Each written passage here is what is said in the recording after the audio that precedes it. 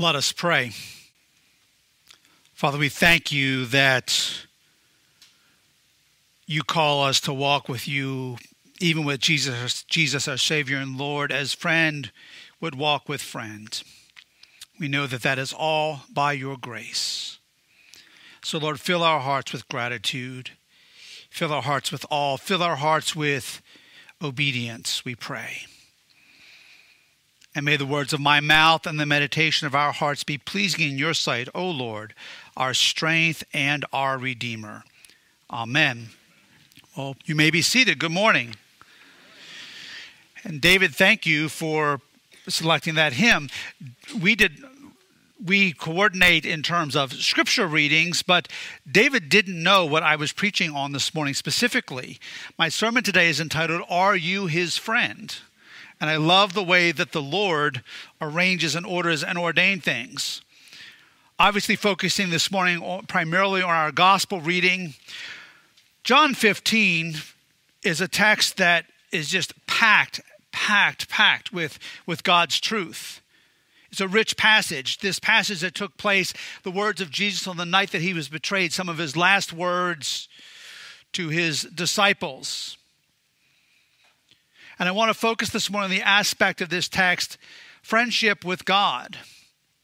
In John chapter 15, verse 15, Jesus says to his disciples gathered in the upper room on that night, I have called you friends. What an incredible truth to fathom.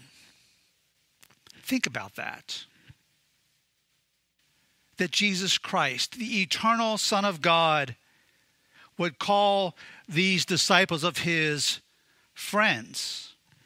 Yet this is not only for that moment, but it transcends that time and comes down even to our time. And it's not the first time in Scripture where we see that God calls a mere mortal his friend.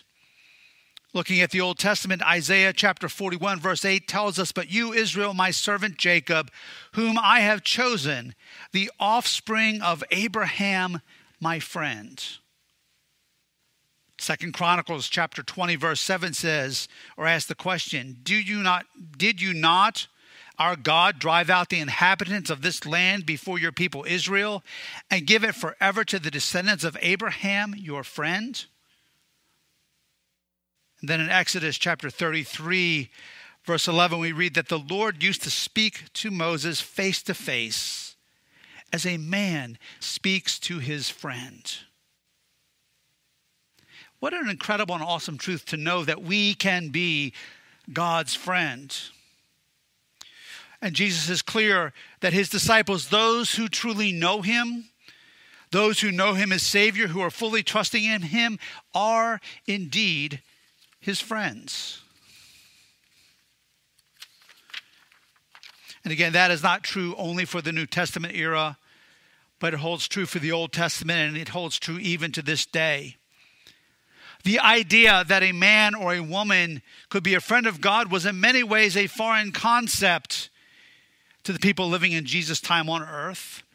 And quite frankly, it is still a quite foreign concept to many people in the world in which we live too, especially friendship in a true biblical sense. You kind of have two extremes that we see playing out in our culture in this regard.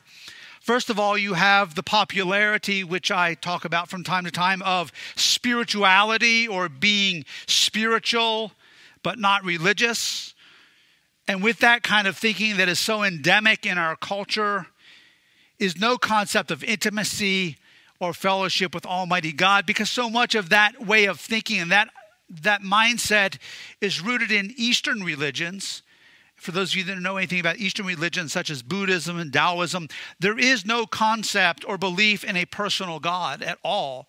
It's non-theistic, meaning that God is not a personal being. We need to be very careful because that kind of thinking is around us in the culture everywhere we look. And we need to guard carefully against that ever creeping into any ways that we think about the one true God, Father, Son, and Holy Spirit. On the other end of the spectrum, in some Christian circles, we see people that have almost a flippancy toward God as they speak of God. Because yes, God is our friend, but it's a specific kind of friendship, and God is not our buddy in heaven or the man upstairs. And I despise those terms, so please understand the context in which I'm using them. And there's a flippancy toward the almightiness and the holiness and the righteousness of God. And we need to be careful not to fall into that kind of erroneous thinking as well.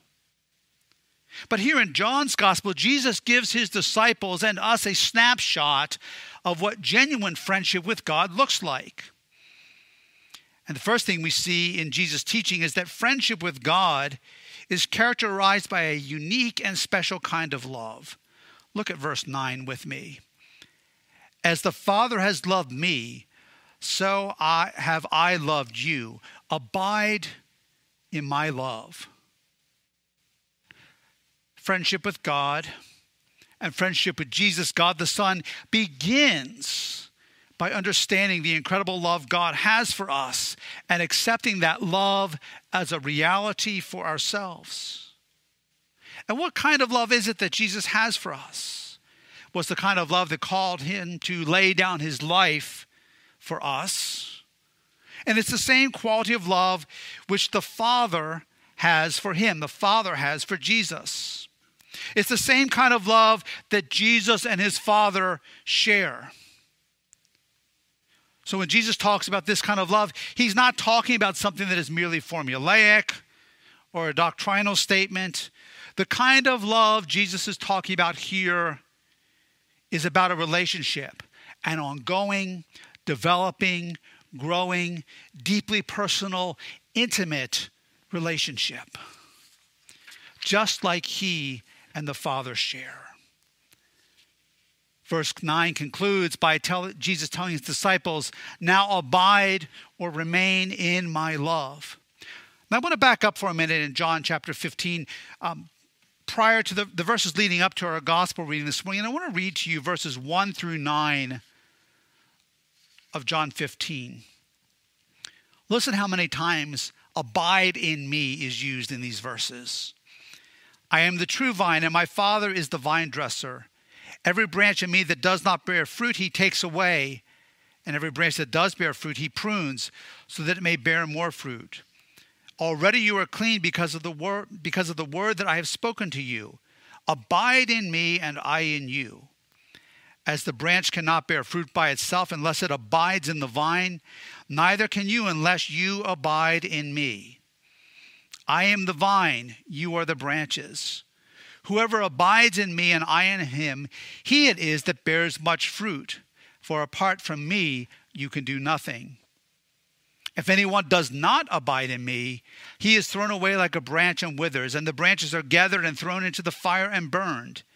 If you abide in me, and my words abide in you, ask whatever you wish, and it will be done for you. By this my Father is glorified, that you bear much fruit, and so prove to be my disciples. As the Father has loved me, so have I loved you. Abide in my love. Abide in me occurs 5 times in 8 verses. The idea here is that friendship with God begins by abiding in, remaining fully and in an ever-increasing way connected to Jesus, who is the vine, the giver of life. And friendship with God involves a unique, God-given kind of love. Second, friendship with God is characterized by a love which is demonstrated. It's a love which will be evident. Friendship with God, as I've already mentioned, is not something cultivated merely by adhering to some sort of a formula. Jesus here in John 15 tells us what this godly love and friendship looks like. In verses 10 through 14, putting it another way, Jesus says, if you are my friend, I'm paraphrasing, it will be obvious. It will be noticeable to people around you, just as my close bond with the Father is evident to you. When we look at verses 10 through 14 of John 15, there are 2 specific ways in which being a friend of Jesus is observable, how it is demonstrated. When we are Jesus' friend, it is observable in the way that we relate and respond to him and our lives. So how exactly is this friendship demonstrated? How is it evident? Well, the first way our friendship with God is evident is that we obey Jesus' commands. We obey Jesus' commands. Verse 10.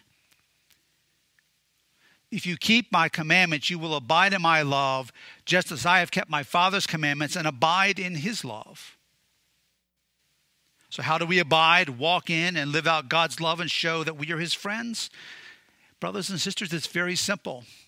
We obey God. We obey God.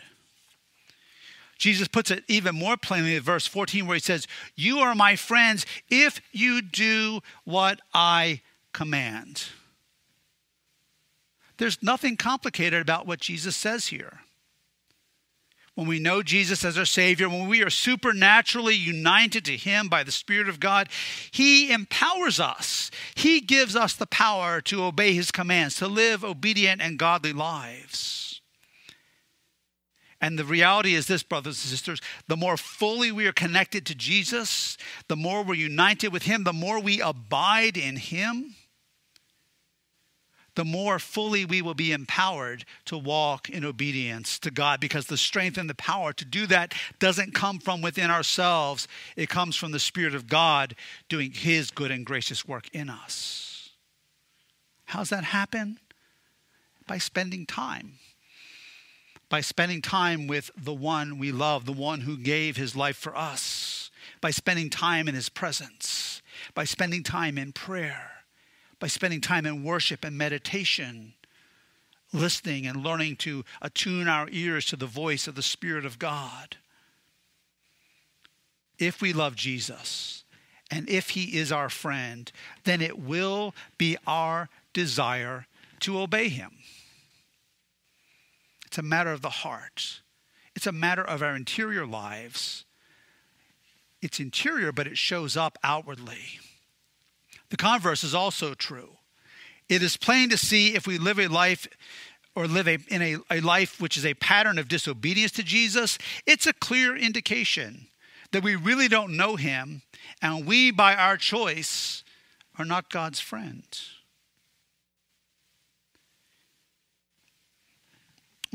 Thinking about some of my personal friendships and examples, and I will use two of my very best friends. One is my very, very best friend, but my friend Jay, who lives up in Maryland. We don't see each other in person all that often these days because he's 90-some miles away.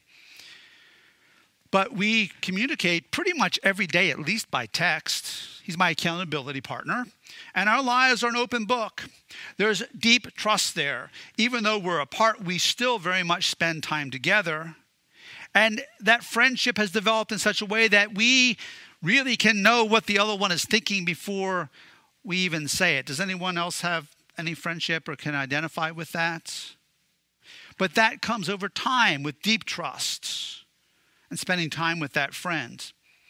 Then I also think of my friend Matt, who I don't see very often. He is a missionary in Cambodia, literally halfway around the world. It's easy to set up a WhatsApp conversation with Matt because there's a 12-hour difference. So I can talk to him at 8 o'clock in the morning and it's 8 o'clock at night in Siem Reap, Cambodia. But Matt and I, despite the distance, are very close. We talk probably once every 6 weeks or so, and it's usually a marathon session when we talk until it gets to be midnight or 1 o'clock in the morning in Cambodia. But we work to stay connected. And it's the kind of friendship where even though we don't see each other in person, except maybe once every 2 years, when we are together, you just pick up where you left off as if you had a conversation a couple hours ago. And in both those cases, I want to honor and to bless my friends. When we are genuinely a friend, we want to bless that person, to bless and not grieve or harm, but to do things that honor them. And the same is true in a much more profound sense in our friendship with God, as Scripture calls it here, as Jesus calls it here in John 15. We want to walk in intimacy. We want to walk in a way that we have grown to understand the heart and the mind of God. And we want to bless this one who is both our Lord and our friend. In 1 John 5, verses 2 through 4, we read this: "By this we know that we love the children of God, when we love God and obey his commandments. For this is the love of God, that we keep his commandments. And his commandments are not burdensome." Do you hear that? That's the friendship piece. That's the piece of being conformed to the image of Christ. It's not burdensome. For everyone who has been born of God overcomes the world. And this is the victory that has overcome the world, our faith. When we are walking in a real and vital relationship with God the Son, Jesus Christ, we know him as our Savior. We know him as our Lord. And we know him as our friend. And it's no longer a burden to obey him. It's a pleasure. And he has put in our hearts by the Spirit of God the desire to live for him. Our God's given desire is to please him and to live in a way that honors him and shows us, those around us, who he is and what he is like. We want to portray Jesus to those around us in the most best possible and most accurate light. Jesus continues in verse 11 by describing the purpose of obeying him more fully. And God's purpose in this is that we may know true joy. Did you hear that? That we may know true joy. God's will for us, brothers and sisters, is to know joy, God-given, God-breathed joy in all of its fullness. There is blessing in obedience that grows out of friendship with God. And continuing obedience leads to an ever deeper and growing friendship with God. It's kind of a reciprocal relationship. The more we press in with God and walk with Christ in intimacy, even appropriately as friend with friend, the more we are empowered to obey. And the more we obey, the more fully we walk with him as friend with friend. Good friendships that last are built. They require time. They require intentionality. I like what St. Alphonsus Liguori, most of you have probably not heard of him. He was an Italian bishop, writer, author, artist, composer, and founder of the Redemptorist order in Italy in the 17th century, said about this. Listen to these words which appear on the screen. "Acquire the habit of speaking to God as if you were alone with him, familiarly and with confidence and love, as to the dearest and most loving of friends. Speak to him often of your business, your plans, your troubles, your fears, of everything that concerns you. Converse with him confidently and frankly, for God is not inclined to speak to a soul that does not speak to him." Let me repeat that last line again. God is not inclined to speak to a soul that does not speak to him. Serving God, loving God, obeying his commands, living as his friend, even as Abraham and Moses did, as Jesus called his disciples to do, doesn't lead to some dull, cheerless, barren existence. Nothing could be further from the truth. Do you want joy in your life? Do you want a life of fruitfulness, meaning, and godly purpose and fulfillment? It only happens one way, by knowing Jesus, living for him in obedience to his commands, and you can trust him as your friend. As a friend, you can trust him. I can trust him. The final way in which our friendship with God is demonstrated is in the way that we treat others, beyond and in addition to the way we act toward God. Focusing on verses 12 through 14, Jesus is clear that his disciples are his friends. And his friends don't only love him, they also love each other. Jesus showed them what this love looks like when he died on the cross, where he laid down his life for them. The kind of love for friends Jesus speaks of here only comes by knowing him intimately. And it begins with friendship, through friendship with him, and then grows to our friendship with others. As believers, brothers and sisters, we are called to love each other, and that we are willing, just as Jesus was, to lay down our lives for our friends, to lay down our agendas, to lay down our self-interest, even sometimes to lay down our opinions for the good of our friends.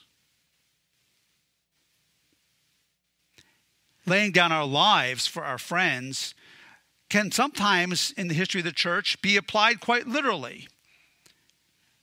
And other times it's figurative, but this is still what we're called to do. Applied in friendship, where we are willing, out of love for God and a God-given love for friends, to die to self, to die to our own agendas, to our interests, our desires, and what we want to bless and honor our friends, to doing that which is in our friends' best interests.